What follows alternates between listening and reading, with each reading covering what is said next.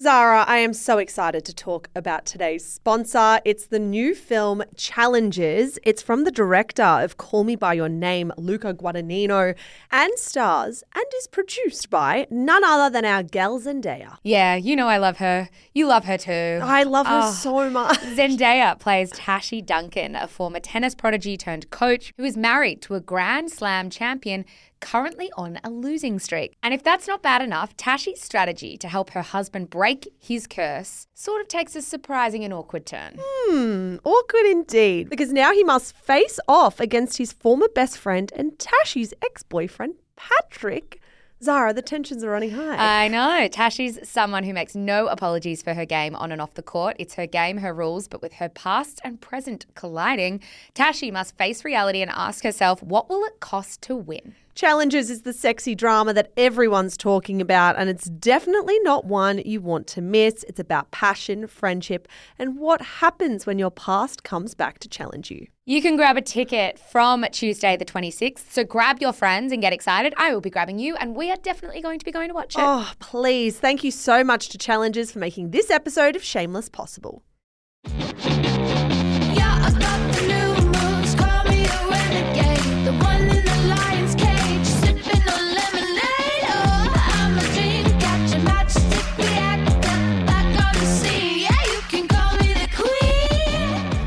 The worst night of Kim Kardashian's life. So how exactly did the events of October 3, 2016 become a point of comedy and mockery? And how exactly did French police track down the people who were responsible? Welcome to Scandal from Shameless Podcast, the stories of the biggest celebrity controversies revisited. Hello, Zara McDonald.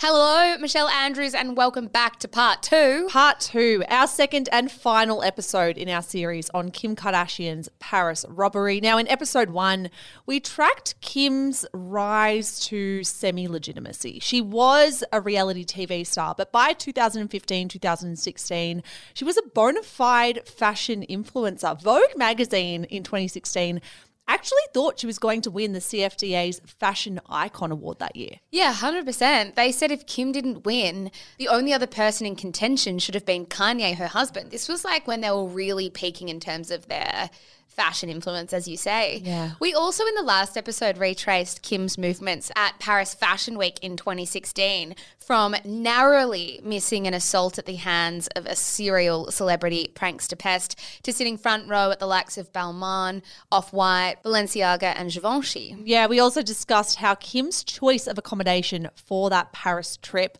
known as the No Name Hotel, potentially wasn't the best security-wise. In fact, a lot of experts consider it something of a security nightmare. Yeah, exactly. And then we narrowed in on what happened in the very early hours of Monday, October 3rd. We told you about how Kim's longtime bodyguard, Pascal, had been instructed to accompany her sisters, Courtney and Kendall, on a night out clubbing, which meant that Kim was home alone and lying in bed in a bathrobe when she heard footsteps down the hall. Yeah, after what she described as 7 or 8 minutes of torture, a group of men fled Kim Kardashian's apartment with what local newspapers described as the most lucrative loot French police had encountered in over 20 years. At the very end of episode 1, Mish, we spoke about how Kim was super rattled, super shaken, and had flown back to be with her family via private jet.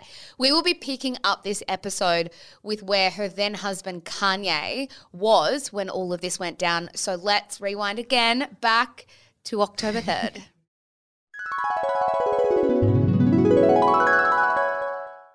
All right, Zara. So while Kim was being robbed at gunpoint, her husband at the time, Kanye West, was in Queens, New York, headlining the Meadows Music and Arts Festival. Yeah, so Rolling Stone reported that Kanye was actually 45 minutes into his set and halfway through his song Heartless when he just abruptly stopped singing and told the crowd, "I'm so sorry, family emergency, I have to stop the show." Yeah, shortly after that, Meadows Festival actually released a statement on their social media accounts that read, "Due to a family emergency, Kanye West was forced to end his performance towards the end of his set.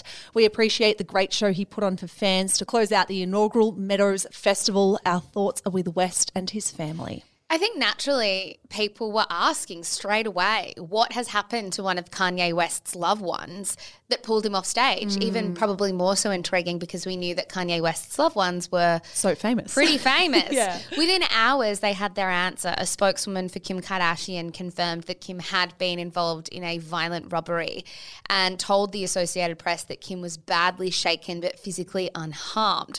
From there, as you can only imagine. And as I remember, news spread like wildfire. It became one of the biggest celebrity stories of the year. Yeah, all the years around it even. I remember waking up and reading this and just having so many question marks. The mayor of Paris also quickly issued a statement that read, "I condemn the attack Kim Kardashian suffered last night in her hotel. She has my support and will always be welcome here in Paris. I have full confidence that the police force, as part of their investigation, will quickly identify and apprehend the perpetrators of these acts." Yeah, on top of this, Paris's special unit of the judicial police, known as the BRB, confirmed to the media that it had taken control of the investigation. Now, despite the news being confirmed by just about anyone who needed to legitimize this news, Kim's story was immediately thrown into question. Yeah, which is weird. You have the mayor, you've got the police. Like, who else do you need to legitimize this? Yeah, exactly. And the media sort of jumped on this rhetoric straight away.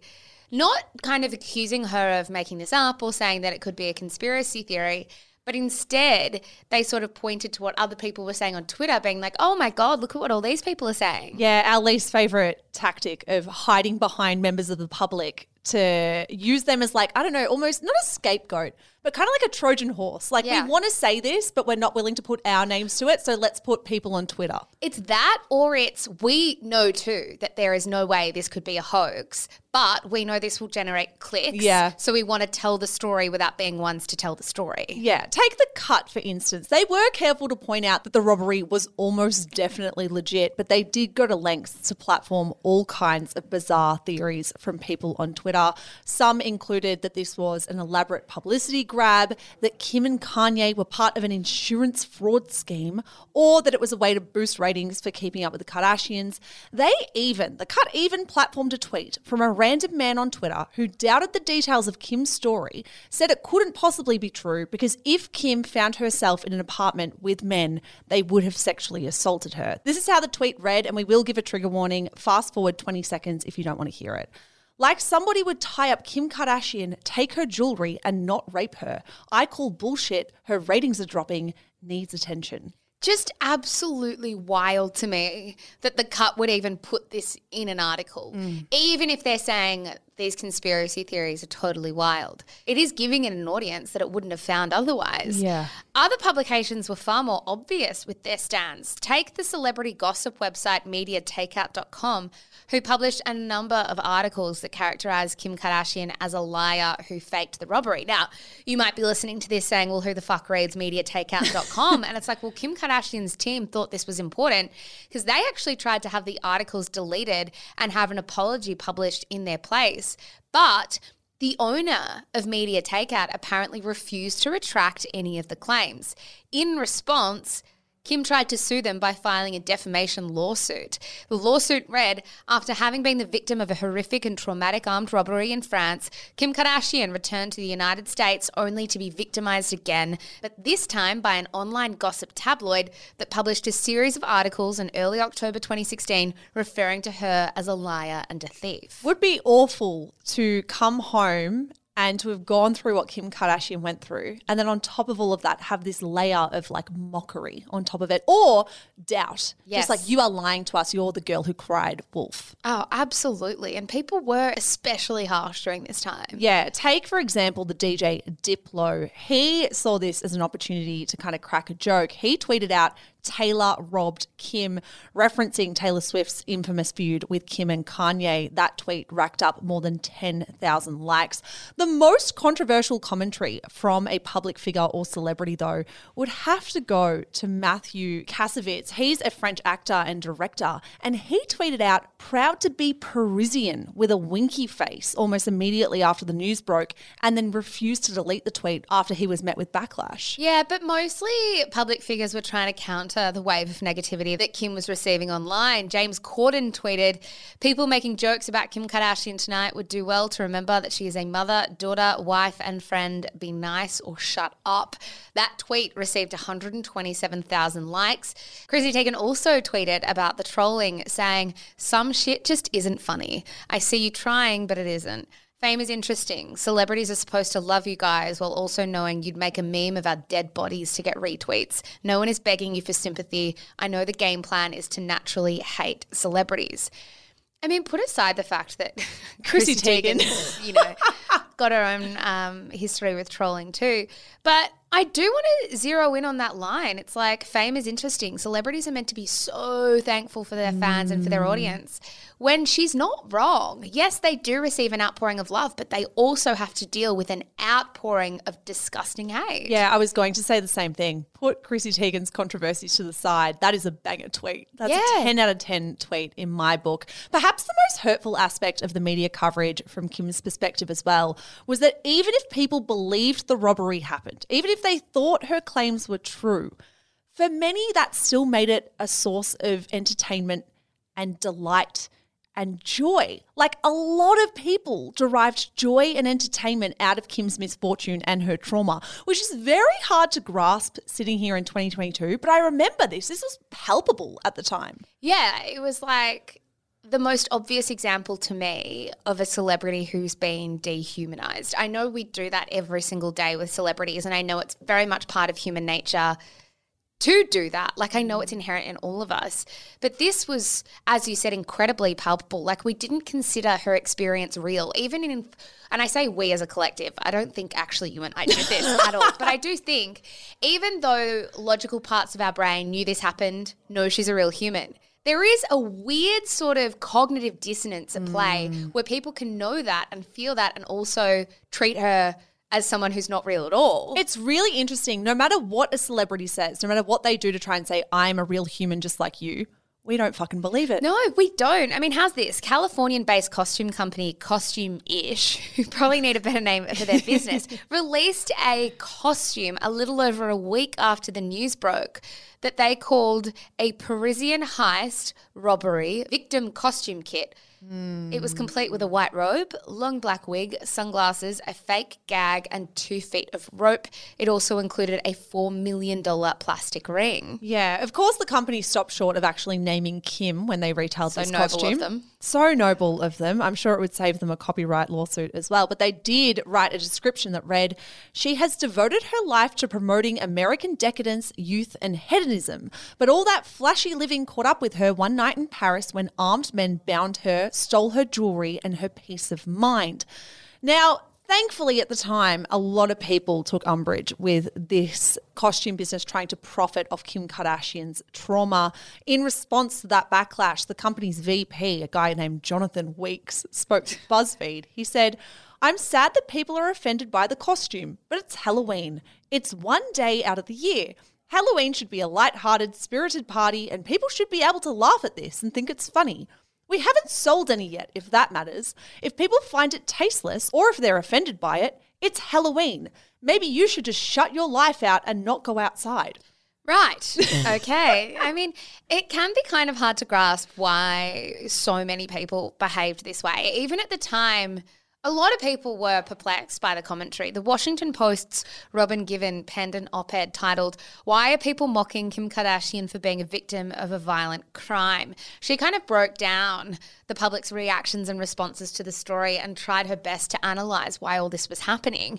She said, "The gravity of the Kardashian incident does not seem real to many cynics because nothing about her life, as it has been presented in detail to the public, seems like an uncalculated truth. Kim Kardashian does not seem real. Every part of her life, fertility struggles, pregnancy and marriage, have been in the public domain. She seems less of a person and more of an idea, a personality, an icon, a scourge, a curiosity." I love that passage. Yeah, it's hard because I do think on one hand, we will forever struggle, as I said before, to accept any celebrity as human. But there are some celebrities that feel less human than others because of the way we consume them. And the Kardashians would have to be the top of that tree. Yes. I think we would dehumanize the Kardashians the most. And I don't think that's always entirely on us. I think they also contribute and profit off of that model, but it doesn't excuse the way Kim was treated in this instance at all. No, not at all. But I do think it's an interesting thing to look at and note. Yeah, it's an interesting one because while Kim was absolutely not deserving of what happened to her,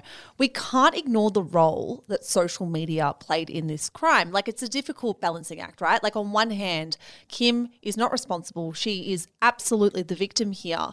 But also, we know that constantly updating hundreds of millions of people around the world with your exact whereabouts is dangerous. Like, is that necessarily victim blaming? Is it victim blaming to highlight that or point that out? Or is that just the reality? Well, for me, I think that there are like delicate conversations to be had around this.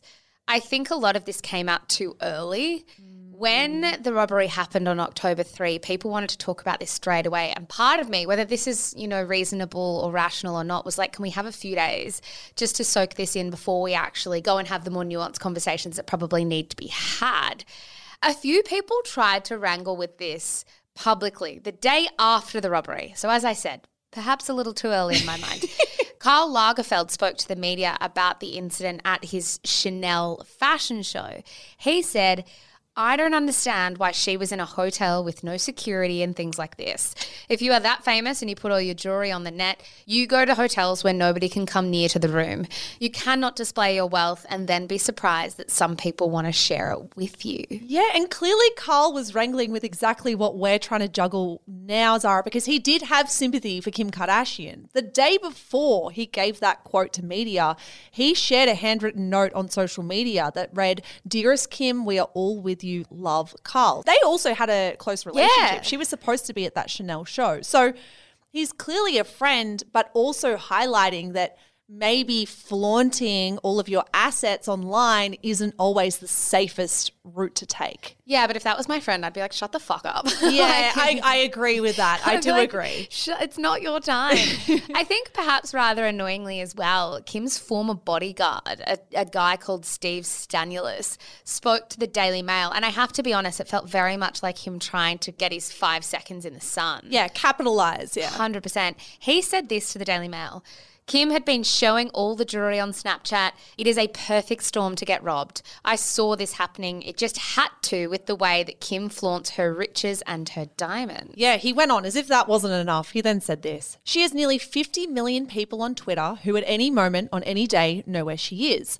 And then she shows them this mighty, great, expensive rock on her hand a few hours before and she invites trouble. She could fall prey to stalkers, crazy fans or criminals like this weekend at any time. And she and Kanye now have to take this as a warning.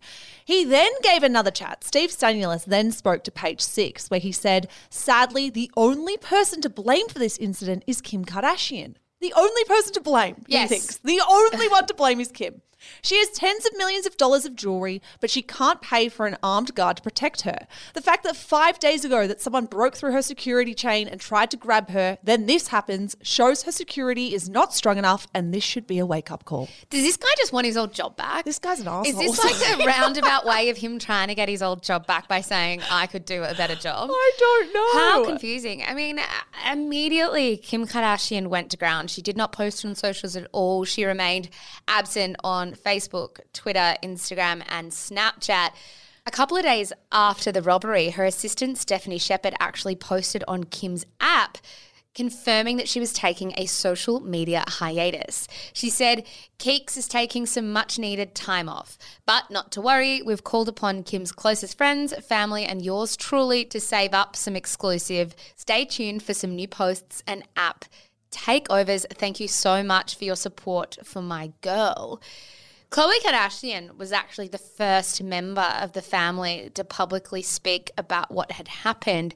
She appeared on Ellen on October 11, just over a week after the robbery, and it speaks a lot to the Kardashians do not go to ground ever. No, they don't. Individually they might, Kim might, but they do not waste time talking publicly about things. No, and this is what she said.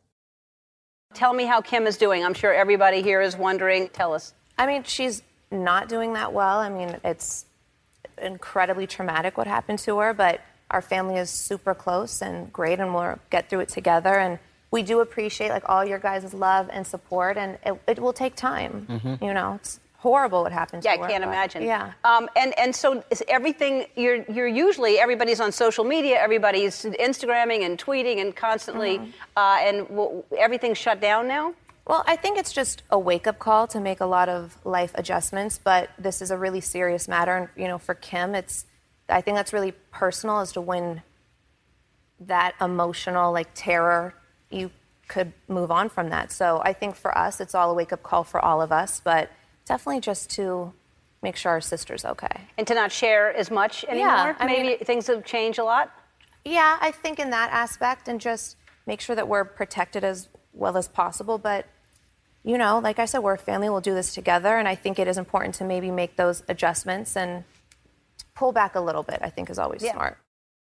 So it's interesting, like we obviously have Chloe there admitting things have to change. They can't keep posting on social media. They can't keep living life the way they have been. The whole family needs to make adjustments. Zara, after the break, we're going to hear from the receptionist who is also a victim of the robbery. But first, a word from today's sponsor.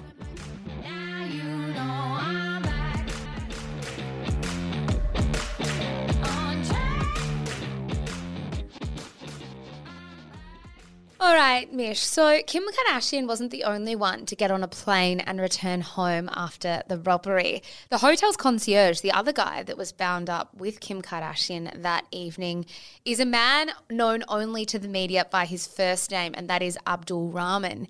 He returned to Algeria to recover from the trauma of the incident. Vanity Fair described Abdul Rahman as, and I quote, the strangest character thus far in the whole narrative, reporting that he was apparently incredibly upset that Kim Kardashian might have thought ill of him in the wake of the robbery. And this became like a key narrative soon after the robbery. Not that Abdul Rahman was dealing with his own trauma, as we imagine he must have been, but Abdul Rahman was reportedly upset that Kim could have thought he didn't do enough that evening. Yeah, really curious. A guy by the name of Benjamin Dargent, he was an editor at the French magazine Closer, was actually the first one to track down and meet Abdul Rahman. And he spoke to Vanity Fair about the rumours that Abdul Rahman was really upset. He told them it all came down to this. A few days after the robbery, a website reported that Kim had told the police that the concierge was very calm during the robbery. Hearing that, apparently, Abdul Rahman was a bit upset about what they wrote. He told me that he was calm because he was held at gunpoint and it was his way to save his life and Kim's life. Yeah, Abdul Rahman then wanted to communicate with Kim and explain why he was so calm that night, but naturally had absolutely no way of getting in contact with her. He asked the editor of Closer, so that guy you mentioned before, Mish, Benjamin Dargent, to publish a letter to Kim Kardashian on the Closer magazine website. And this is what it said. Dear Kim, when you feel the cold steel of a gun at your neck, it's the moment when remaining calm can mean the difference between life and death, both our lives. I hope you are feeling better. So reading between the lines, did he interpret Kim's statement to police that maybe she thought it could have been an inside job? He was so calm, maybe he was involved, and he's taken kind of offence at that line of questioning maybe? Yeah, he's read into it and thought that's perhaps either exactly what she was saying or he just simply didn't do enough. Didn't empathize. Yeah, didn't like exude enough emotion about how terrible this was. Yeah. And he was hurt by that, whereas she could have well just been describing how he was handling the scenario, which was calm. Yeah, I feel super sorry for both of them because then you've got this guy who is watching the whole world talk about Kim Kardashian's experience and he was fucking there too. Yeah, it would have been terrifying for the both of them. Now, the other person who didn't come out of this unscathed, Mish, was Kim Kardashian's bodyguard, Pascal Duvier. Yeah, so he had been actually having an awful time in the weeks leading up to this scandal. Anyway, it turns out that about 2 months before that Paris robbery, the security company that Pascal Duvier owned, called Protect Security, had actually filed for bankruptcy. So according to Marie Claire, when Duvier lodged a claim of insolvency at a German court where the company was based 2 months prior, it had debts totaling US $1.2 million. Yeah, an insolvency lawyer working on the case actually told the Daily Mail, there's so much debt, there are many claimants, I can't say the exact number, lots. I mean, I don't know what insolvency lawyer is meant to be talking to the media, but that's fine. Sadly for Pascal, the situation only got worse for him after the robbery. In November, anonymous sources close to Kim and Kanye confirmed to the media that Pascal had been let go from his job. So that's about a month after the robbery. This is what a source told Entertainment Tonight. Pascal, along with a couple of other security members of their team, were recently let go by Kim and Kanye. It is a pretty tough situation overall, and they love Pascal, but they couldn't take any more chances. Yeah, another source spoke to People magazine and said Pascal thought he did let down Kim and didn't do his job properly in Paris. They all agreed that it was better for Kim and Kanye to hire a completely new security team. E, the network behind Keeping Up with the Kardashians, is paying for the new security team, and it's very expensive. I do feel for Pascal in this instance. I mean, we did know that the Kardashians knew he was going to the nightclub. They were across that plan. At least from the outside, it seems like they were all comfortable with that plan. I do feel a little sad for him that he took the fall for something that wasn't super clearly entirely his fault. I completely agree.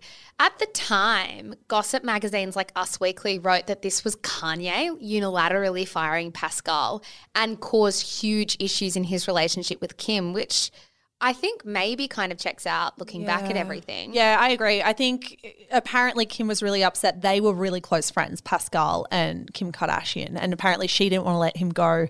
But it was Kanye coming in saying, I'm taking control of this. And knowing what Kim has said in the most recent series of the Kardashians, Kanye increasingly having power in that marriage and unilaterally deciding things for the two of them absolutely checks out. Yeah, I think the other thing I thought though is it also wouldn't surprise me if it wasn't personal, if it wasn't like, hey, Pascal, this was a blunder of yours and you're fired. I wouldn't be surprised if it was more a case of getting rid of entire teams of staff to change things up and to shake things up. Yeah. I can imagine there was certain levels of paranoia perhaps, like are there people who are, you know, talking to the media that we can't trust, and also just let's get one big new cohesive team to mark a new way of doing things, even to signal to the world that things are different. Yeah. To, you know, anyone else who might be looking on thinking, oh, I could rob her too. I would be surprised if it was personal and not that. To make matters worse, and we are deviating from the timeline a tiny bit here. But forgive us. Let's just stick with Pascal for a second so we're across his complete involvement in this story.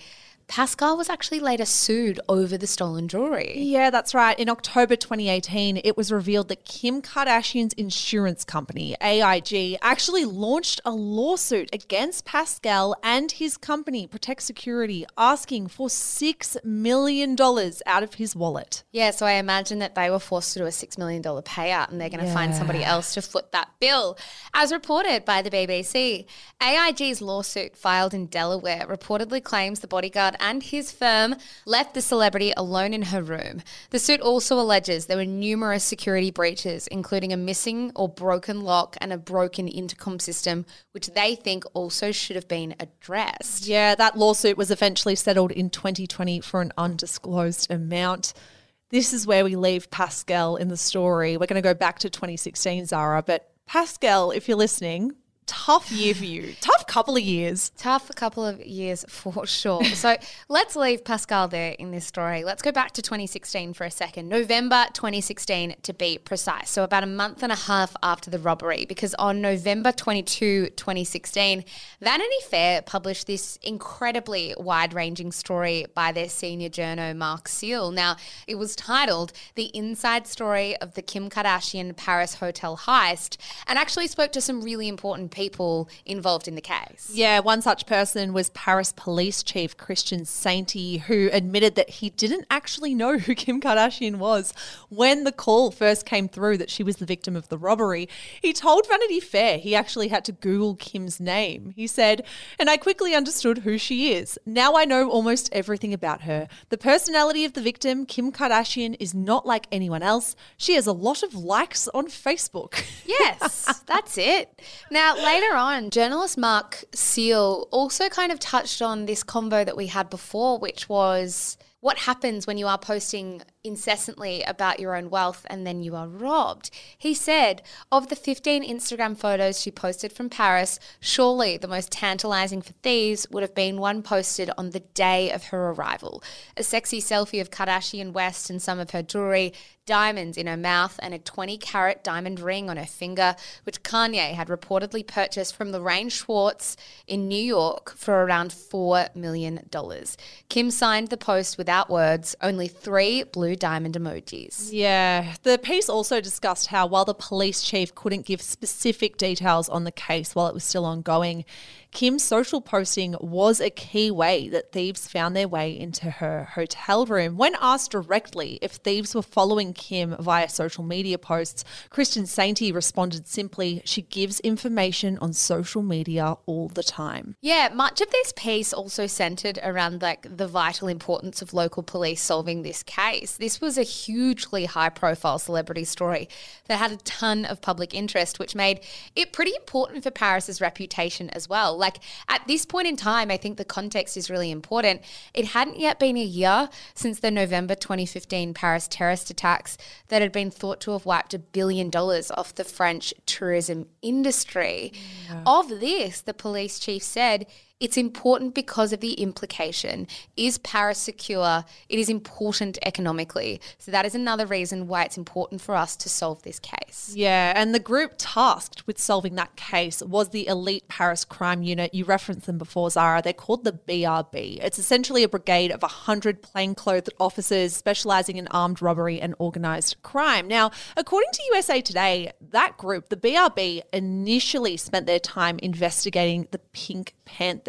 That is a group that is probably the largest and most successful ring of jewel thieves in the entire world. It's a gang that has pulled off 370 heists worth $500 million. Now, they spent some time looking into the Pink Panthers, but then Zara, within weeks of the robbery, they actually uncovered black and white CCTV footage that sent them in another direction. Yeah, so as you said, the BRB found this black and white CCTV footage that showed 5 people, 3 on bicycles and 2 on foot, approaching Kim's apartment at 2:19 a.m. According to the time code on the footage, the suspects fled the apartment roughly 49 minutes later. Now, a bag could be seen on the front of one of the bicycles. And as people might remember, in our last episode we spoke about this, the detail of the criminals using bicycles was incredibly important. Here's what veteran police reporter Frederic Plequin told Vanity Fair. If you ride a bike in Paris, you have to know Paris. The No Name Hotel is in the centre of Paris where there are a lot of CCTV cameras. But on a bike, you can ride the small streets where there are no cameras. Yeah, there's even more benefit to these thieves using bikes instead of cars or any other mode of transport. Bikes in Paris do not have to have license plates or registrations. They all mostly look alike and they are, of course, easily hidden and destroyed. You can also ride a bike in disguise with a cap or glasses and no one will think a thing. While they may be slower than a car, they're also a brilliant way to commute to another destination without anyone detecting you. Yes, but they are not foolproof because it turns out the day after the robbery, a passerby picked up Kim Kardashian's platinum cross, a piece of jewelry worth 31 grand, off the street. One of the thieves had accidentally dropped it from their bike as they fled the scene. Yeah, so the investigation is ongoing, Zara. Police and the BRB are looking into this actively. They really want to solve it. But unfortunately for Kim and Kanye back in America, things are not going well. Yeah, so on November 22, around the same time that this Vanity Fair piece is published, so as we said, about 6 weeks after the robbery, news broke that Kanye West had been hospitalized for stress and exhaustion. Now, the remaining dates of his huge North American tour were cancelled. According to the Washington Post, his hospitalization followed a few, and I quote, chaotic days on tour. For example, a few days before his hospitalization, Kanye announced on stage that had he voted in the 2016 presidential election, he would have voted for Donald Trump. A couple of nights after that, in his Sacramento show, it kind of came to a halt when he delivered this stream of consciousness speech criticizing some of his friends and other associates in the music industry, including Jay-Z and Beyonce, before he stormed off stage after just a couple of songs. Yeah, so he wasn't doing very well. Yeah, and it was on a very public, literal stage. Yeah, TMZ had reported that Kanye was restrained when he was brought to the hospital, but a source told People that was not the case. He went freely, the source told People magazine. Kim Kardashian was scheduled to attend the Angel Ball in New York City when this was all reported. It was going to be her first public appearance since the robbery. Of course, she didn't go and instead had to fly home to LA to be by Kanye's side. Yeah. Now, we mentioned before as well, Kim Kardashian had a pretty lengthy social media hiatus. I mean, For Kim? To be honest, for a lot of us who spent a lot of time on social media, but particularly for Kim, she was off social media for 3 months. She returned to Instagram on January 3, 2017. When she did return, she posted a family portrait on Instagram, captioning it family. It was like a very distinct 90s Polaroid aesthetic. Yeah. That photo amassed over 4 million likes, which made it the most liked photo of any Kardashian-Jenner at the time.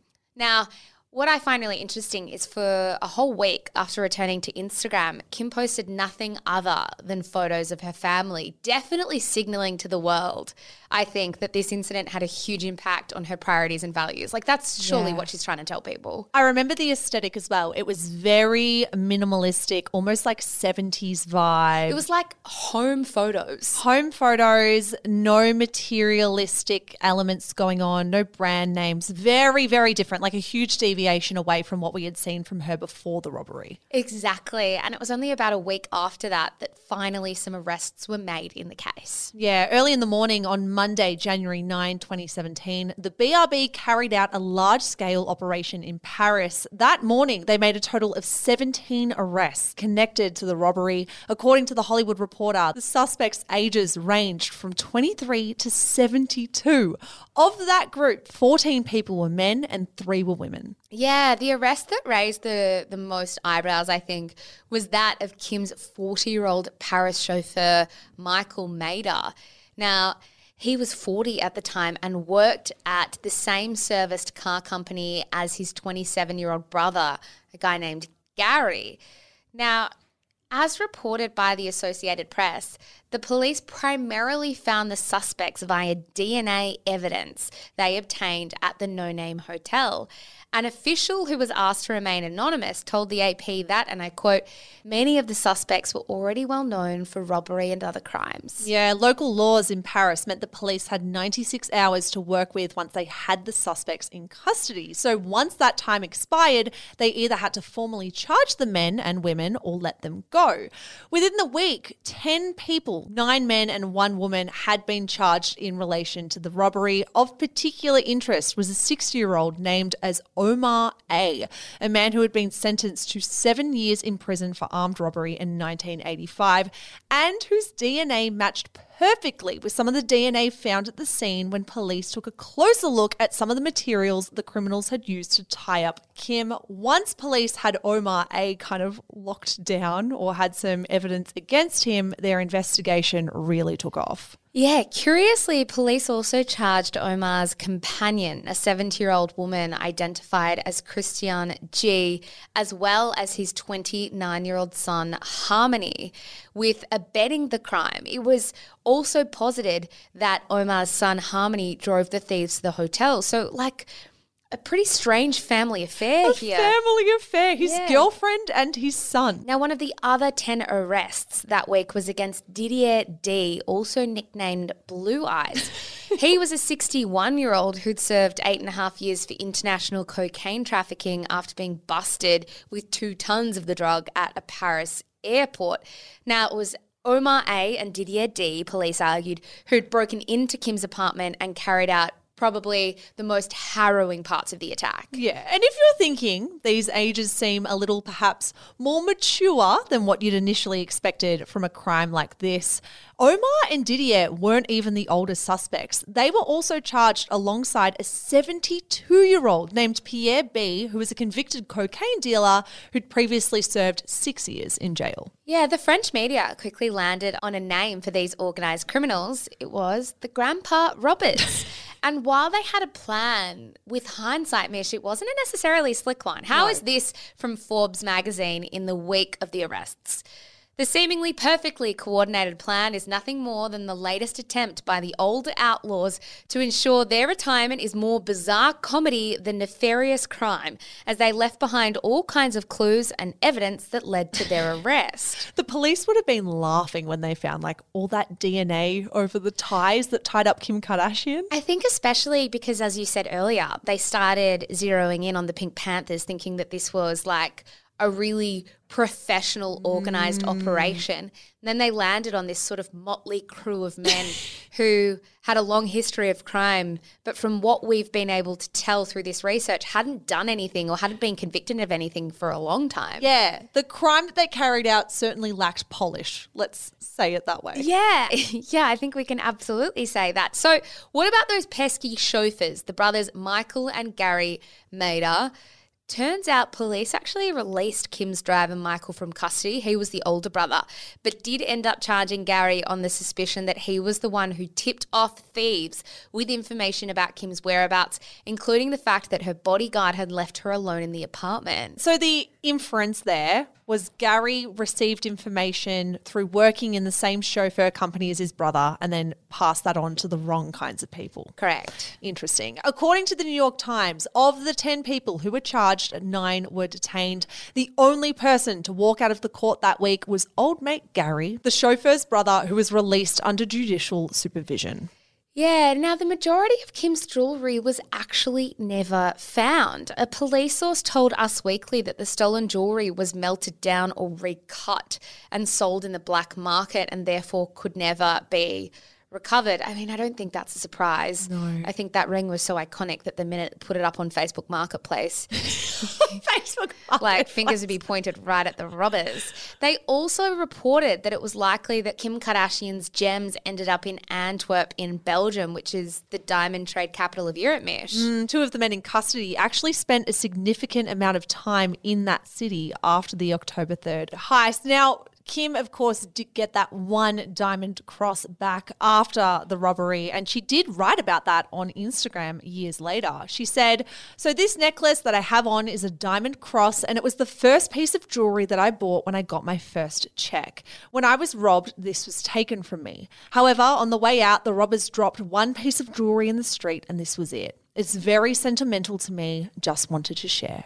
I mean, I guess that's one positive from this whole thing. Yeah. I think the other thing that was really curious around this time, about, mid-2017, was the conversation that happened where people were wondering if Taylor Swift actually mocked Kim Kardashian's robbery in her Look What You Made Me Do video. Yes, this is still a big question mark in my head, and I'm curious to hear your thoughts. Now, as the lyrics of that song were widely interpreted, this was kind of a response track to that infamous phone call scandal that we've already touched upon. Snakegate, all of it. Snakegate, we've talked about it before. Surely you guys are all across it by now. Not only did Taylor have lyrics in the Look What You Made Me Do song referencing it, she also had snakes as basically the entire branding piece for the Reputation album at large.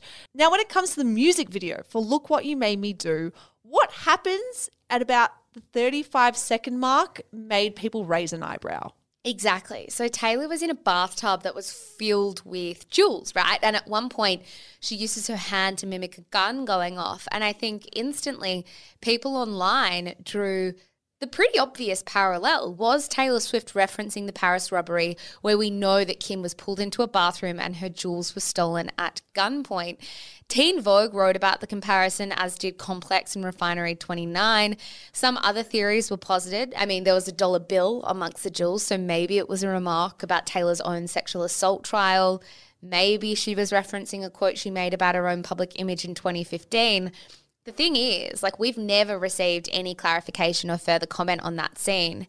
And for me, I'm like, I'd be surprised if someone wanted to do something that dirty. That malicious. But I do think she probably needed to be smarter to think exactly how people were going to interpret this. I think there's fault for that at least. Yeah. Look, we know that Taylor Swift is firmly in my pass basket. But reading this and rewatching it over and over again, knowing the context of Kim's robbery, knowing that she was in the bathroom, that jewelry was stolen, that she was robbed at gunpoint, either this was clumsy from Taylor Swift and she should have thought about the appearance of it, the optics of it, or she intentionally made it ambiguous. Yes, because to she get wanted publicity. people to talk about it and she knew people would defend her anyway. I truly don't know. I want to lean towards giving her the benefit of the doubt, but it's a weirdly specific reference in a music video that we know is partially about Kim and Kanye. Yeah, part of me worries that it is deliberately ambiguous and that she was just going to play off the publicity. But anyway, that obviously blew the whole story up even more. The thing about this story as well, and poor Kim Kardashian, it's like every month there's some other reason to talk about it. To drag it on. Exactly. For example, 1 month after the Look What You Made Me Do video clip, so it's September 2017 now, it's nearly a whole year after the robbery, Omar A., one of the group's ringleaders who essentially roped his partner and his son into the gig with him, actually penned Kim a letter from his jail cell while he awaited trial. Yeah. According to Vogue, Omar had somehow watched the episode of Keeping Up with the Kardashians where Kim detailed the trauma of the Paris robbery and was motivated to express his regret and his remorse after seeing her cry on television. He wrote, "After observing your emotion and realizing the psychological damages I inflicted, I decided to write to you, not to obtain from you some sort of indulgence. I want to come to you as a human being to tell you how much I regret my gesture, how much I have been moved and touched to see you in tears. Know that I fully sympathize with the pain you're enduring, your children, your husband, and your close ones. I hope this letter will allow you to forget, little by little, the trauma that you suffered by my fault." What the hell? I mean, the thing is, if any part of you considered, just like a little bit heartwarming, everybody can come, do a 180, consider the fact that, according to TMZ, this letter wasn't sent to Kim first. It was actually sent to the judge overseeing the case, who forwarded it on to Kim's legal team. So potentially a way for Omar to seem remorseful to the judge. Potentially or definitely. Now, for years, we actually heard very little about the trial, right? We heard very little about what was happening. And I think if there's one thing that's clear through researching this story, it's that legal proceedings can be slow. Oh my God, the legal system. So slow. For 4 years, we heard very little about the investigation, trial, or anything. And then in January 2021, we still haven't heard much. One of the thieves, a guy named Eunice Abbas, released a tell-all book called I Sequestered Kim Kardashian. Yes. He'd actually been released from prison on health grounds. So once he was out, was actually able to write a book about it all. Yeah, not healthy enough to stay in jail, but healthy enough to write a book. Interesting. The lawyers of the night concierge, Abdul Rahman, actually obtained a court order to seize the rights of Eunice's book sales, meaning that Eunice couldn't make a single dollar off the book. The money earned was actually handed to Abdul Rahman as compensation for his trauma. Which is amazing and exactly how it should go. I do wonder how many copies of this book were ever going to be sold though. Like, are people actually buying this? It gives you the vibe, as someone who did buy it, gives you the vibe of something that is self-published or perhaps not as slick or polished, like the crime they committed, not slick or polished whatsoever. Yes, and quick disclaimer, just to protect you, you bought it for the purpose of researching this, we should say, not at the time. And knowing that Abdul Rahman actually gets compensation. Exactly. I would not have bought this Yes. if I knew it was funding crime. No, of course not. Now, in the book, Eunice actually called himself a part-time crook and described the robbery as, and I quote, perfectly executed, which is ironic given they're all on trial. Eunice had actually spent 21 years in prison prior and was clean from committing crimes for the next 9 years before, falling back into the pond with the Kim Kardashian robbery. Coming out of retirement. Yes. In the book, he described the moment after the robbery when he was walking past police officers and Kim's phone started ringing. The sound of the phone made me jump. To my incredulous eyes, singer Tracy Chapman's name appeared on the phone's screen. It's not possible.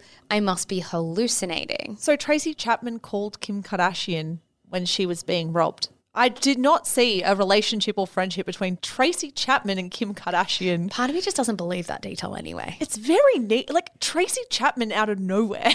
I know. Also, like calling her at 2:00 in the morning. Fuck you, Eunice. I call bullshit. Now, at one point in the book, Eunice also mocked Kim Kardashian and her secretary, writing, "Our two beauties stubbornly tried to call 911, the emergency call number for the US. Not very efficient when you were in Paris." I would 100%. If you're in the state of trauma where you're in a massively dangerous scenario, your instinct and gut is to think, what is the number I have been trained to call in emergencies? Yeah. Mine is 000. If I'm in Paris, I don't think my brain is getting there that quickly. No, and also, maybe this is a myth. Come to us and tell me if it is. I thought that all of the emergency numbers, those 3-digit emergency numbers, I thought they are valid in almost every country. They are flagged as emergency numbers and they connect you to that local. Oh. I am pretty sure that's the thing. Something we want to fact check before we put this episode out. Come to me. Am I wrong or am I right? I have a feeling I've got a lot of family members who are in like the emergency healthcare space. I'm pretty sure that's a thing because they try and accommodate for different cultural differences and also like as I said before, like to account for the fact that when people are faced with danger, they will not have the capacity to think or time to Google the other numbers. If this isn't a thing, which I'm pretty sure it is. Make it a thing. Make it a thing. Anyway, it wasn't until November 2021, we're talking November last year, that authorities actually confirmed to the media that a trial will go ahead. Here's what was reported by Page Six. After 5 years of investigation, investigating judges have ordered the case sent to trial, a judicial official said Friday. The suspects face a range of charges related to the theft. No trial date has been set, and the official would not provide further details. Now, I'm not a judge. I'm not a lawyer. I have no expertise in this area. Why did we have to wait 5 years when we have basically all of the criminals saying, yeah, I did it? One of them has written a book saying, yeah, I did it. What's the delay? I'm sure there are a million COVID delays now for court cases. And so that's where the trial sits. Like it's not over yet. We will obviously, through Shameless, keep people updated on what actually happens. But that's where that sits for now. When it comes to Kim, there's no doubt that Kim and by extension her entire family changed so much about the way they lived their lives in the wake of the robbery. Speaking on The View after it all happened, Kim actually said that her relationship with social media had almost certainly changed. She said, "I've learned through the experience not to post things in real time. I might take a photo, save it, post it when I leave the place or when I'm in a different location because I don't think that worked out for me so well when I was posting every last detail." Yeah, she also said on Ellen that she puts less value on material things following the robbery. Here's a snippet of that. It was probably no secret, you see it on the show and it's being flashy. Like I was definitely materialistic before, and not that there's anything bad with having things and working hard to get those things. And I'm really proud of, you know, everyone around me that's successful, but like I'm so happy that my kids get this me and that this is who I'm raising my kids, because I just don't care about that stuff anymore. Her Instagram activity has definitely changed, Zara. BuzzFeed, a year after the robbery, did a really interesting before and after of Kim's feed. She posts far less of her material possessions now and more of her work and family. But I'd also say she's put in so many parameters with what she will and won't post. She's put in so many safeguards to protect herself. We know that she's been changing the flooring of hotels, photoshopping carpet patterns, photoshopping interiors that might be traced. She's been delaying posting as well. She'll go on a holiday and only post about it after she's been back for a week. Like, it's very hard to tell where she is at any given moment because the timeline on her feed is not the real timeline. Which I think also goes away to explaining how that massive controversy happened in Australia very recently, where that cafe came out and said Kim Kardashian dined here. And it took a long time for us to work out that that was a hoax. It wasn't until she was papped in LA that we realised she actually was never in Australia at all. Now, Kim actually spoke about it all again as well to E's True Hollywood Story. She said, "There are these moments in life that really change you and like shake you to your core. And my robbery was definitely that moment for me. As crazy as it sounds, I wouldn't give up that experience for the lessons I learned from it. Material things used to be so important to me. I measured my success by my material things, but there is nothing material that is important to me now. That's a good quote. And that is the end of the Kim's Paris robbery for now. I mean, this is the end of our telling of the story. It's certainly not the end of the story, though. I wonder, she'll have to go back to Paris, surely, for the court trial, perhaps, or at least dial in via video link. I don't know. It'll be really interesting. I mean, I know that they try to limit the exposure that victims have during these kinds of things, sort of limit their trauma, having to sort of re-testify. I'm sure she gave a pretty comprehensive statement at the time, did some pretty comprehensive interviews, so I'm sure they'll be leaning on that. But I think it'll definitely make it all public again. It will be interesting to see if she speaks about that in terms of something that makes her relive her trauma or triggers her in any way. Yeah. What a ride. What a story. What a scandal. Thank you so much for listening to the last 2 episodes on Kim Kardashian's Paris robbery. It's been a joy having you. We will have all of the great gallery photos up on our Instagram if you want to go have a look and dive back into the nostalgia of 2016. It really was another era. Oh my God, it feels like a lifetime ago. It truly does. Anyway, go to our Instagram, check that out. Check out our TikTok at shameless_podcast. And other than that, we'll be back in your ears on Thursday. Yeah, see you then, guys. Bye.